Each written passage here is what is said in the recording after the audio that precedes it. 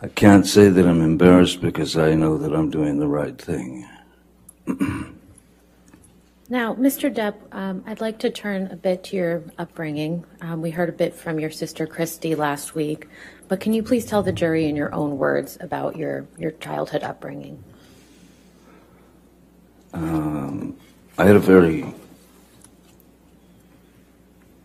interesting childhood, one that I thought was normal until a certain age.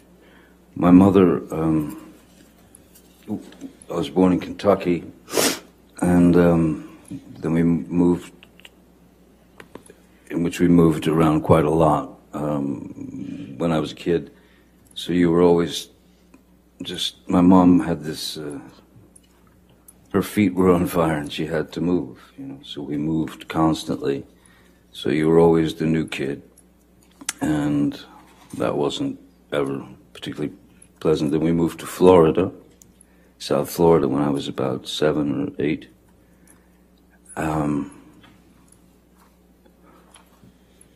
And again, moved several times. But my mother was quite unpredictable. She was very unpredictable. She was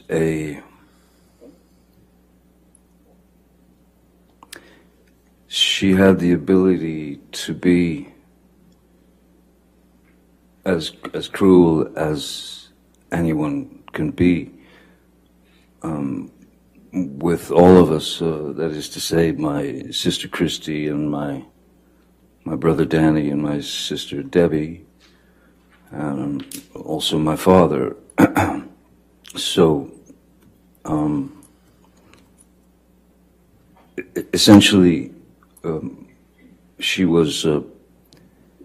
could become quite violent, and she was quite violent, and she was quite cruel, and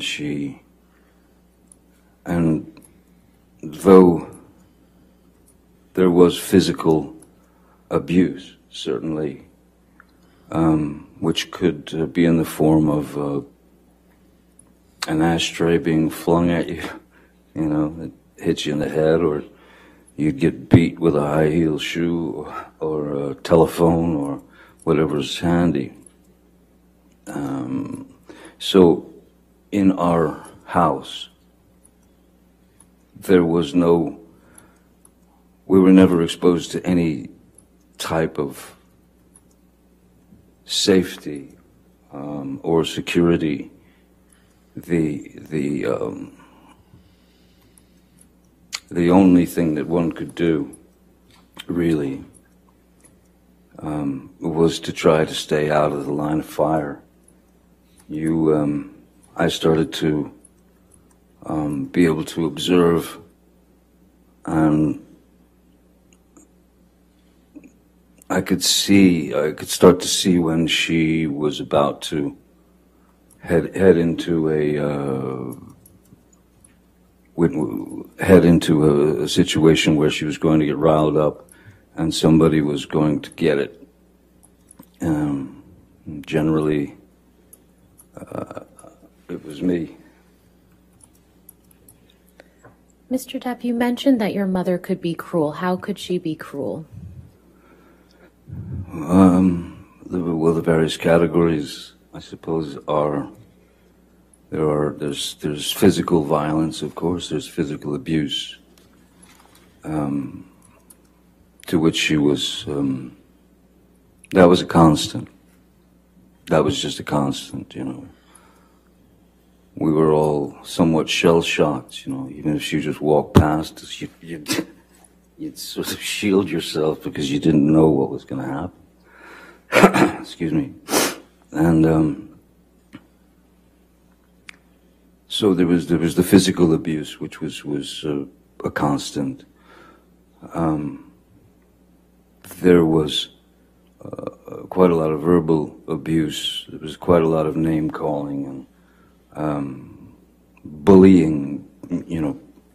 Making fun of whatever defect one might have. If my brother wore glasses, so of course he was four eyes, and his teeth were messed up in the front, so he was buck-toothed as well. My sister Christy, which this is such a hideous psychological play. My father's parents were quite refined. My mother comes from Eastern Kentucky, which is where you grow up in shacks and hollers, you know. And my mother despised my father's parents, and my grandmother's name was Violet, and every now and again you would hear my mother just scream across the house, "Come here, Violet, get in here, Violet." And Christy, my sister, knew very well that that was a deep cut, psychologically, emotionally, but we had to take it. I mean, you just had to take the pain. I was born with a very strange, it was a very rare thing in my eye, as the back of the lens is spherical. Normally is spherical, so in this eye it isn't normal. This eye, I was born with a more conical lens, so my brain never learned to see out of my left eye, and they noticed when I was about 3, 4,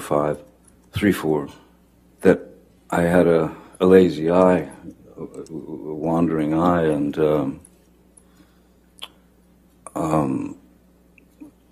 she would call me cockeye, one eye, anything she could get to demean, humiliate. I even had to wear an eye patch on my good eye to strengthen my bad eye, so that it would cease to wander. It was exercising the muscles of the eye, though the brain had never learned to see. So I still, my vision in my left eye is, I'm legally blind in my left eye. But so yeah, the verbal abuse, the psychological abuse was almost worse than the beatings, because the beatings were just physical pain, and the physical pain you learn to deal with, you learn to accept it, you learn to deal with it. But the psychological and emotional abuse, that's what kind of tore us up, I think. What about your father? What was he like? My father was a very kind man. In fact, my father's still alive. He's a very kind man. He's a very quiet man. In fact, he's very shy. Not a confrontational person in any way. And when Betty Sue, my mother, would go off on a tangent toward my father, and of course in front of the kids it was no matter to her. He amazingly remained very, very stoic, and never, as she was rationing him with horrible things, he stood there and just looked at her while she delivered the pain, and he swallowed it. He took it. There was never one moment, never a moment when my father lost control and attacked my mother or hit my mother or even said a bad thing to my mother. The things that I witnessed were, there were a couple of times when it got too far, that I could see his eyes welling up as he was staring at her, saying nothing. And then the most that he would do is he would punch a wall. I once saw him punch a wall and shatter his hand because it wasn't drywall. It was proper concrete and steel wire and rebar and things of that nature. And but still, never touched her, never argued with her. He remained a gentleman, and to me, as a 5-year-old boy, I kept thinking to myself, I kept wondering why does he take it? How does he take this? And why doesn't he leave her? But he didn't, you know. He was able to maintain his calm and his composure. He was able to maintain his relationship with his children. He was a good man. He is a good man. You mentioned that you saw your father punch a wall. How many times did you witness that? I mean, out of I couldn't count the amount of fights that they had, but I know that I've seen my father strike a wall 2 or 3 times tops. Once when he broke his hand, but yeah, 2-3 times at tops, you know. Was your father ever abusive to you or any of your siblings? No, my father was never. My father was not an abusive man. At the same time, my father was also, to some degree, at the mercy of Betty Sue, because if he argued with what she wanted done, that would just turn into another barrage of hatred towards him. So I can remember my father coming home from work, and maybe I'd gotten a bad report card, or maybe I'd gotten in trouble at school, or something like that. And my father would arrive home from work, and the first thing she would say was, "John, take him out there. He gets the belt. Give him the belt." And he wanted to know what it was about, so he'd take me out to the garage, and I'll never forget this white, thick leather 1970s era, thick leather white belt that he would take off, and then he would commence to inflict the punishment on me. But interestingly, there was one time when my father, I kept telling him I didn't do this. It was another incident. I kept swearing to him that I did not do what Betty Sue, what my mom had said that I'd done. But he went through with the punishment anyway. And then, not long after, he found out that I had been telling the truth and that I hadn't done what my mom had said that I'd done. And he came to me and apologized to me for having gone through with the whipping, you know, the belt. And I have to say, my mom never did that. She couldn't. She knew what she knew. She was raised how she was raised. And I had no power to change what was inside of her, you know. How did your parents' relationship ultimately come to an end, to your understanding? When my father left, I didn't realize that he had left. He left for, I was 15. I had already left school, and I was a musician. I was playing in clubs and such. And he left for work one morning, just like every day, and was packing his car, and then he left. And then hours later, my mom, Betty Sue, came home from work. It was about 3:30 in the afternoon. And she walked in the door and stopped and just looked around like she felt something. And I said, "What's wrong?" She said, "Your daddy's gone." I said, "Well, yeah, I seen him leave for work this morning." She said, No, he's gone.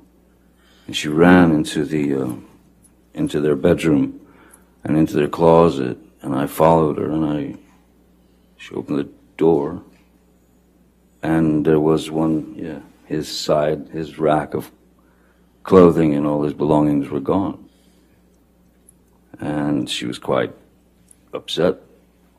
And I took her car and drove to my father's work, and I sat down in front of him at 15, and I said, "Listen, seems as though somebody stole all your clothes out of the closet." And he said, "Yeah." He said, "I'm done. I can't do it anymore. I can't live it anymore. You're the man. You're the man now." And those words didn't quite sit well with me. I didn't feel like I was ready to hear those words. But that's what I got. Then my mom went into a very, very dark place, a very deep, dark depression, as you can imagine. And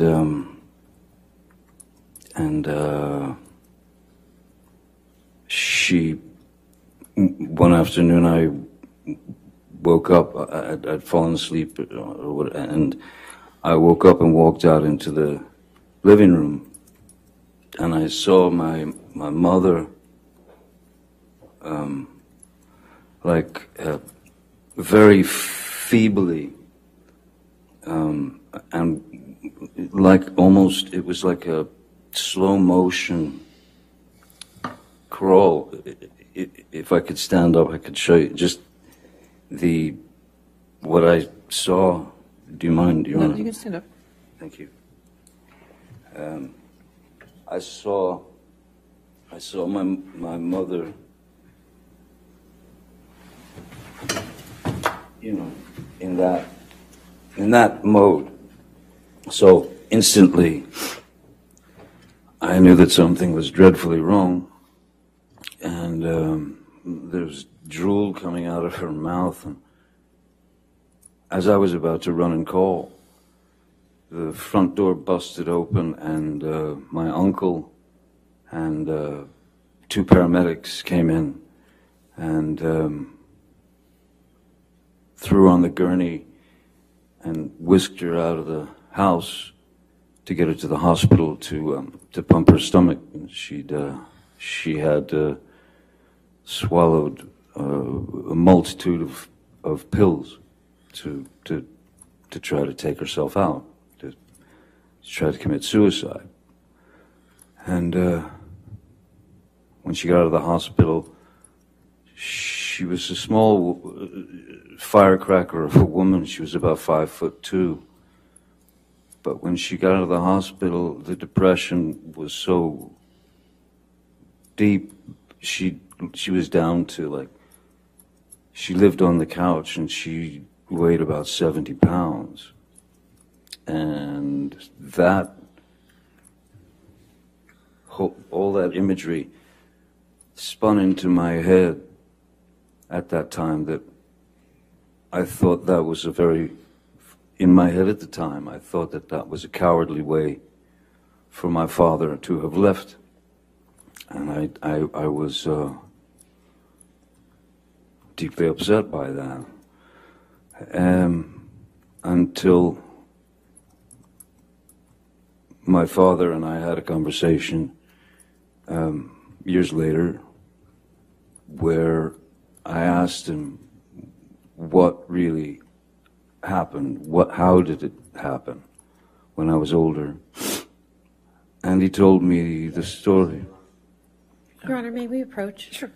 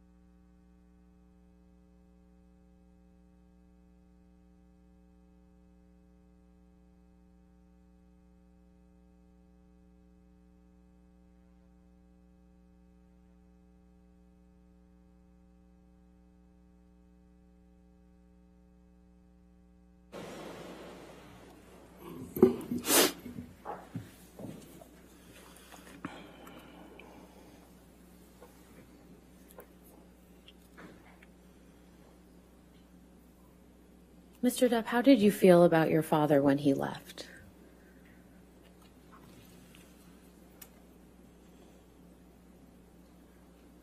I was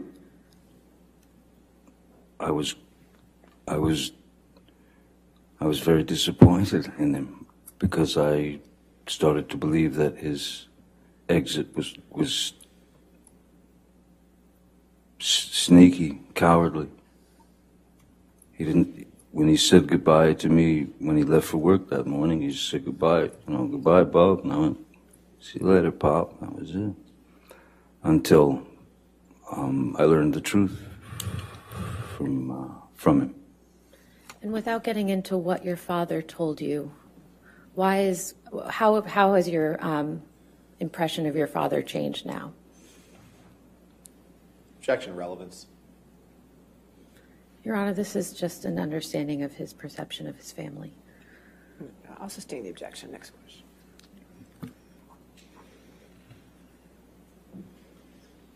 Mr. Depp, what have you learned from your experience in your childhood and observing your father in your childhood?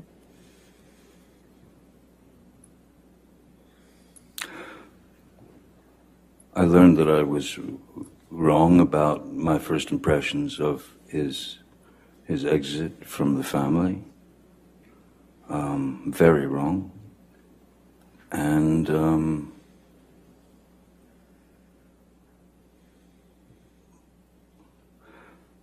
I'll tell you one thing that I learned that was one of the best lessons I believe I've ever learned in my life, ever could learn in my life, was based on my experiences as a child and what I'd seen and experienced. I knew exactly how to raise children. When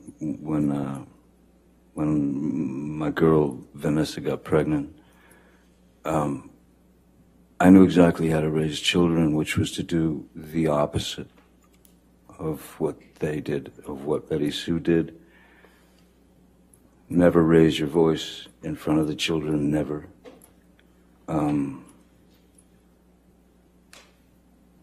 Screaming out the word no to them. I never wanted to tell my kids no. I wanted to tell them that I wanted to show them that there were options. You don't have to stick the coat hanger in the electrical socket. You know, saying no is an abrupt thing, but to talk to them and say, if you understand the repercussions of something, then you won't go there.